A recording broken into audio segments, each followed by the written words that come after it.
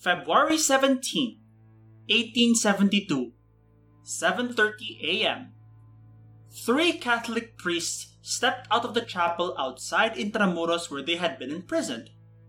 Accompanied by soldiers armed with bayonets and their confessors, they slowly marched into the walled city of Intramuros.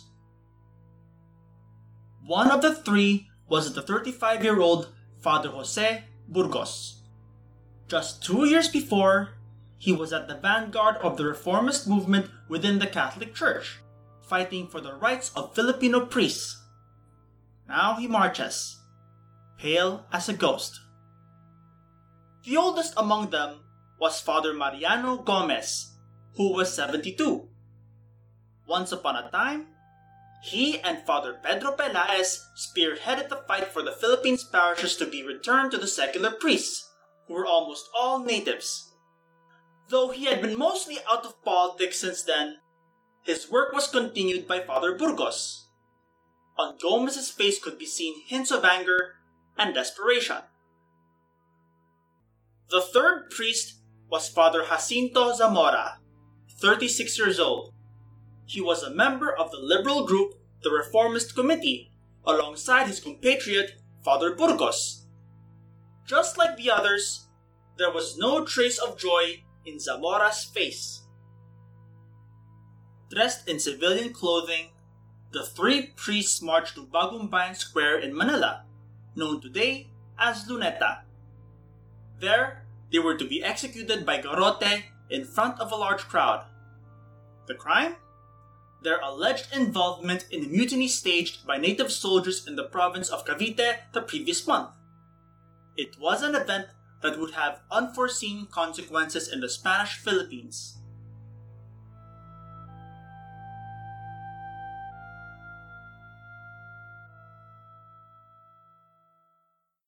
This is Philippine History Z.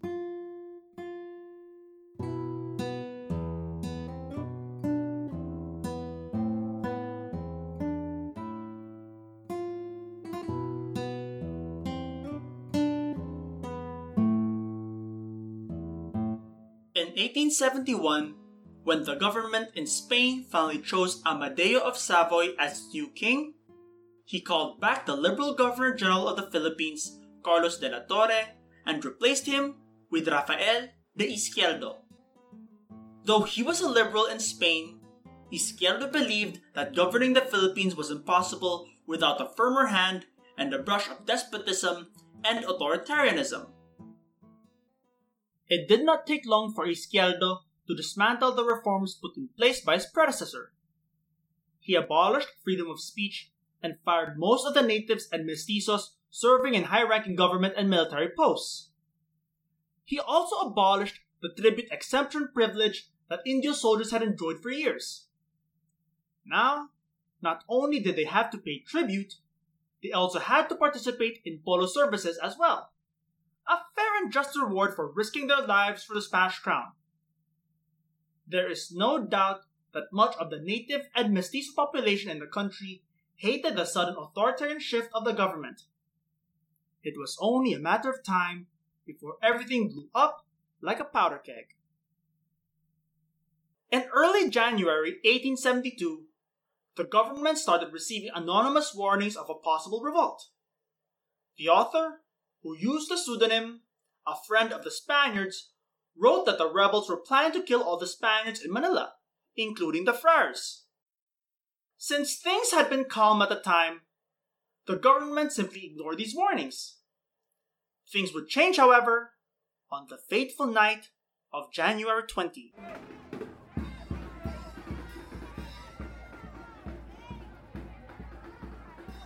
In the Manila suburb of Sampaloc, a festival was held celebrating the feast day of the Virgin of Loreto. Houses hosted dances, all sorts of fine cuisine covered the tables, people were chatting with each other, and maybe even hooking up. It was basically the 19th century Filipino equivalent of a block party. There was also a fireworks display, as tradition dictated. It was pretty much what you would expect from a town fiesta in the mostly rural Spanish Philippines. Meanwhile, Over in Fort San Felipe in the province of Cavite, crickets were chirping as the guards passed the night, at most expecting a bandit raid. I imagine some of the guards were playing cards or talking about the hottest Zarzuela actress in the colony. In other words, it was just another boring night for the guards of San Felipe. Then, at 9:30 p.m., someone shouted, "Death to Spain!" And native troops rose up in rebellion. Led by a certain Sergeant La Madrid, they started shooting and killing their Spanish officers, including the fort's commander, before taking over the fort. The Cavite Mutiny had begun. As this was happening, back in Manila, Izquierdo learned that there was a conspiracy among native soldiers in Cavite to rise up and kill the Spaniards. According to one account, the native lover of a Spanish sergeant showed the latter a group of women next door praying for the success of the conspiracy.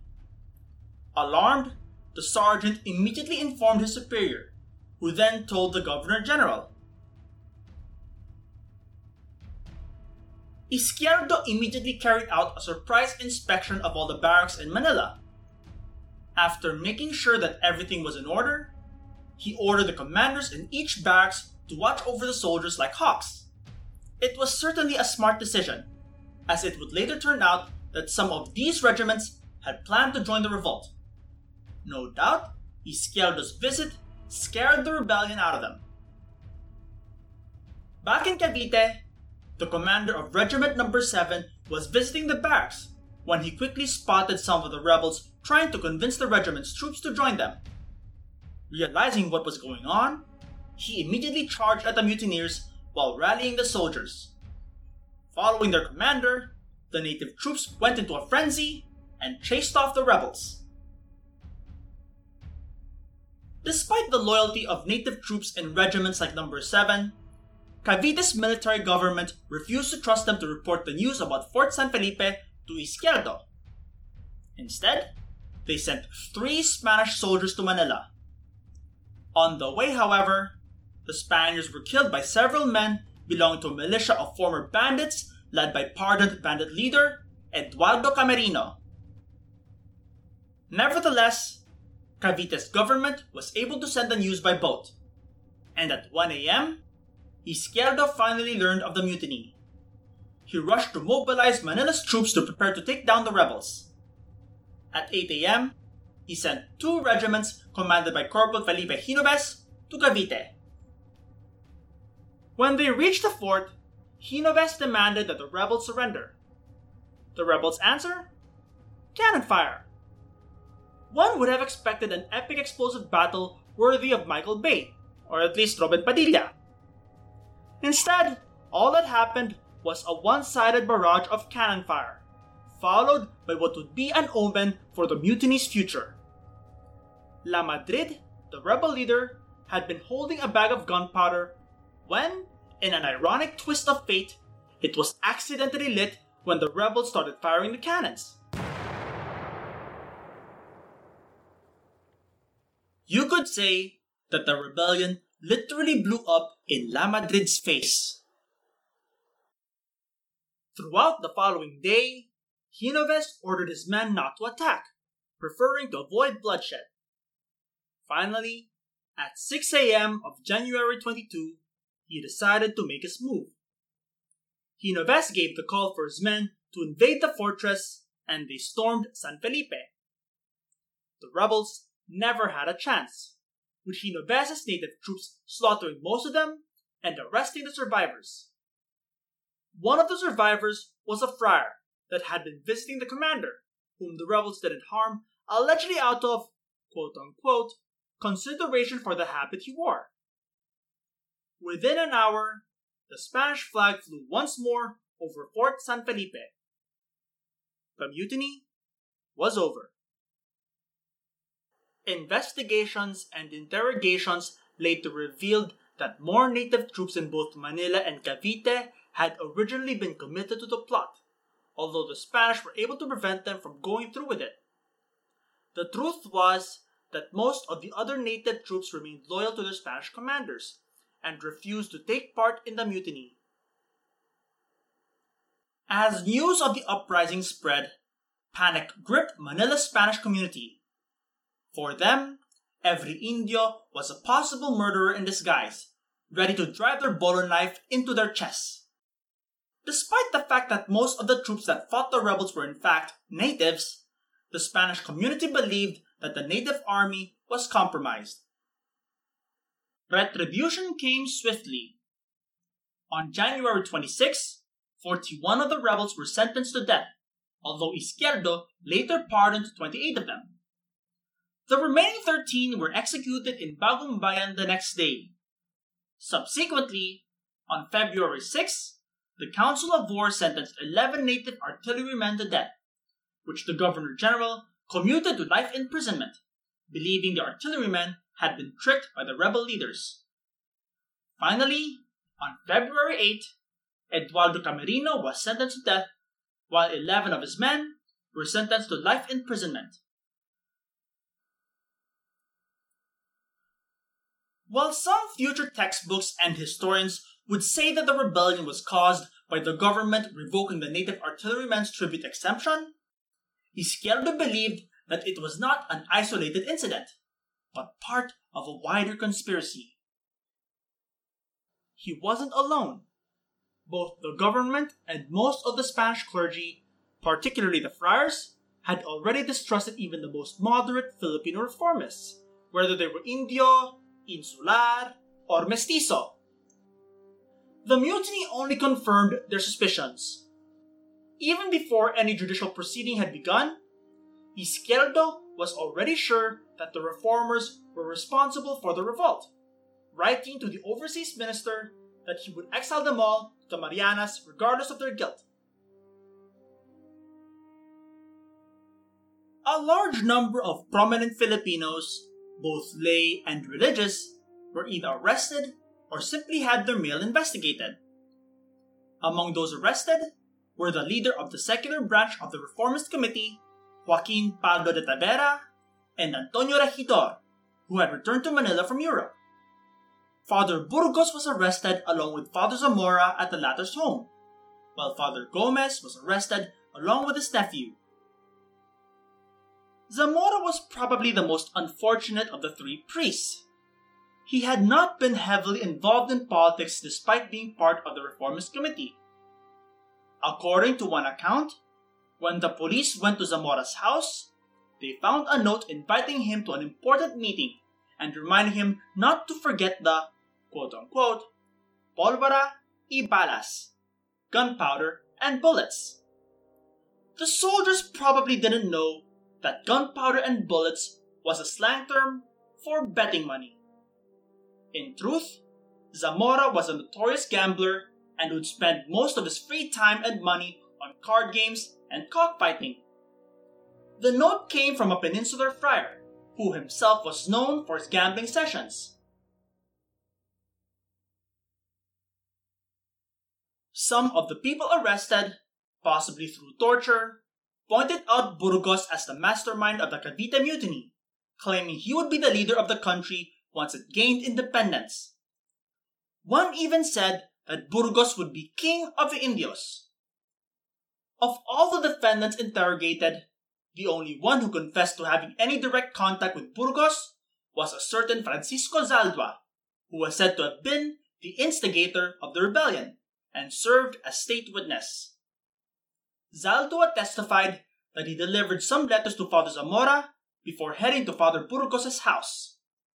He also named Father Gomez as one of the conspirators. For reasons unknown, Governor-General Izquierdo was absolutely convinced of the three priests' guilt. Thus, on February 15, a military court sentenced Fathers Burgos, Gomez, and Zamora, along with Zaldua, to death by garrote. First used in Rome during the 1st century BC, the garrote was frequently used by the Spanish Inquisition to execute confessed heretics. An iron collar was placed around the victim's neck, after which the executioner turned a screw-like mechanism connected by handle to the collar. As the handle was turned, the collar would grow tighter with each twist, until it broke the victim's neck. One could only imagine the terrible agony of the condemned as his life was literally squeezed out of him. There is actually photographic evidence showing that the garrote continued to be an execution device in the Philippines even after the Spaniards were gone. It would continue to be used in Spain and other countries even after World War II.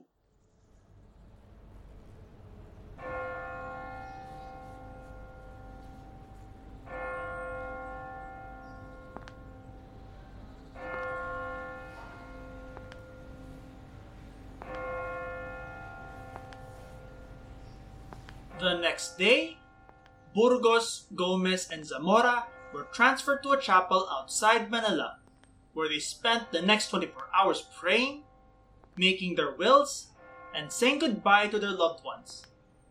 According to the aforementioned Spanish account, Gomez left his belongings to a son that he had before he entered the priesthood, though I haven't found any other source mentioning him having a son. Izquierdo also ordered the Archbishop of Manila to defrock the 3 priests, but the Archbishop, who was sympathetic to the secular clergy, refused. Although he publicly condemned their alleged involvement, the Archbishop pleaded for a lighter sentence for the defendants, which Izquierdo refused.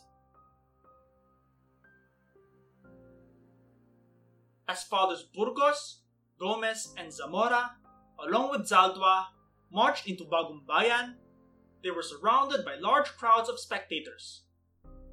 When the 4 reached onto the scaffold, their executioners made them kneel before reading their respective sentences. Both Burgos and Zamora lost their composure and cried bitterly, continuing to protest their innocence. Father Gomez, on the other hand, appeared calm and without any trace of emotion on his face.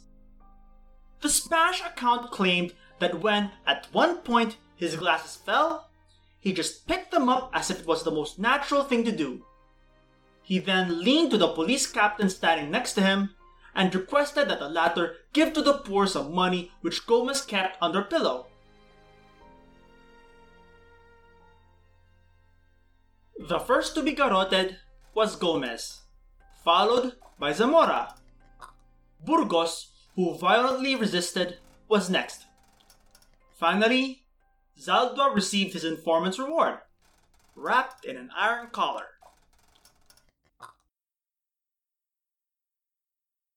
In addition to the executions, many Filipino lay and religious were exiled to the Marianas.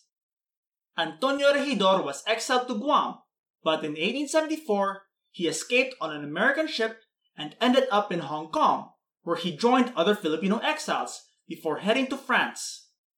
He would eventually receive a pardon for his alleged involvement in the mutiny.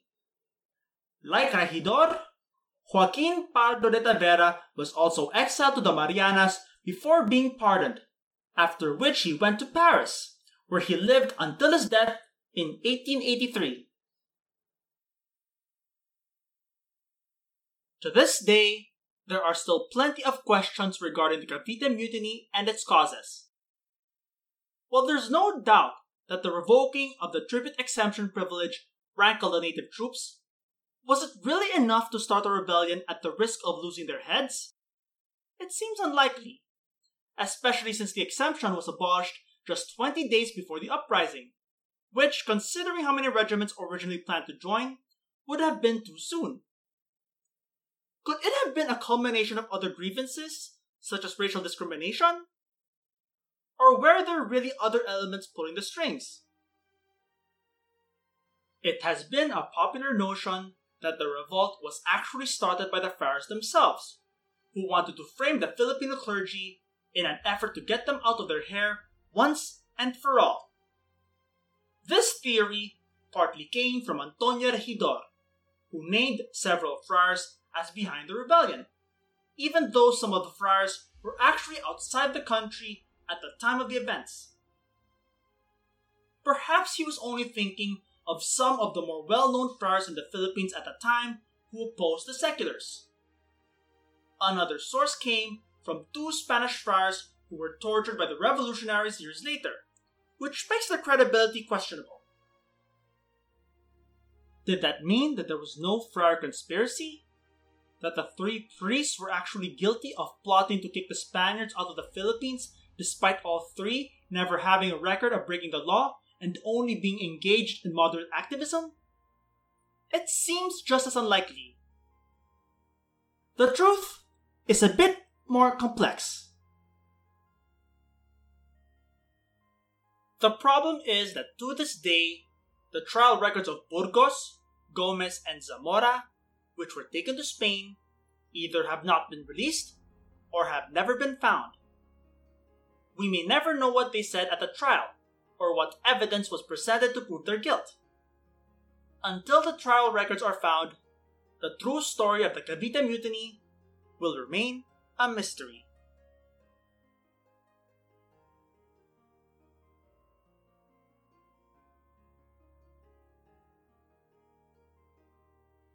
In the aftermath of the executions and exiles, Spanish distrust of the natives was at an all-time high. I imagine every Spaniard being too afraid of touching any dish served by an Indio, lest it was poisoned. The native artillery regiments were also dissolved, replaced by ones composed solely of Spaniards. It was unlikely that the Spaniards would trust the natives with any cannons or large weaponry in the future. Every Filipino that was a liberal reformist before the mutiny now had to keep his mouth shut and disappear into the shadows. The friars who ran the schools used the mutiny as an excuse to punish Filipino students that took part in the protests. In return, one student quit school and went home after being banned from taking his exams. The Cavite Mutiny of 1872 would have earth-shattering effects on the entire colony. The executions and exiles would open the eyes of a new generation of Filipinos to the oppression and excesses of the Spanish state. Years later, one of the secret passwords of the revolutionary separatist group, the Katipunan, would be Gomburza, an acronym derived from the names of Fathers Gomez, Burgos, and Zamora. The future Philippine national hero, Jose Rizal, would say that had it not been for 1872, there would be no Rizal. In the late 1860s and early 70s, a group of Filipino activists, albeit mostly insulares and Spanish mestizos, fought for all Filipinos to be recognized as equals of the Spaniards and for their integrity as a people. Years later, it would be a group of mostly Indios and Chinese mestizos that would carry on their work and transform the meaning of what it means to be Filipino. This is Philippine History Z, a podcast hosted by me, Emma Lavinia, with Jose Ampil as producer and Marco Revilla as associate producer. Music for this episode is by Kevin MacLeod, Rafael Crooks, Sasha Ende, and Alexander Nakarada, with sound effects from freesound.org. For a full list of music and sound credits, as well as the source of this episode, check out the show notes on the podcast official site, philippinehistoryz.buzzsprout.com. Also, follow us on Facebook and Twitter at PHZ Podcast, and on Instagram at Philippine History Z Official. In the next episode, we will take a closer look at the development of the Philippines from the mid to late 19th century. We will show how the economic boom in the country created a new native upper class that would send their sons to Europe, where they would change the future of the country forever. Once again, this is Philippine History Z. See you in the next chapter.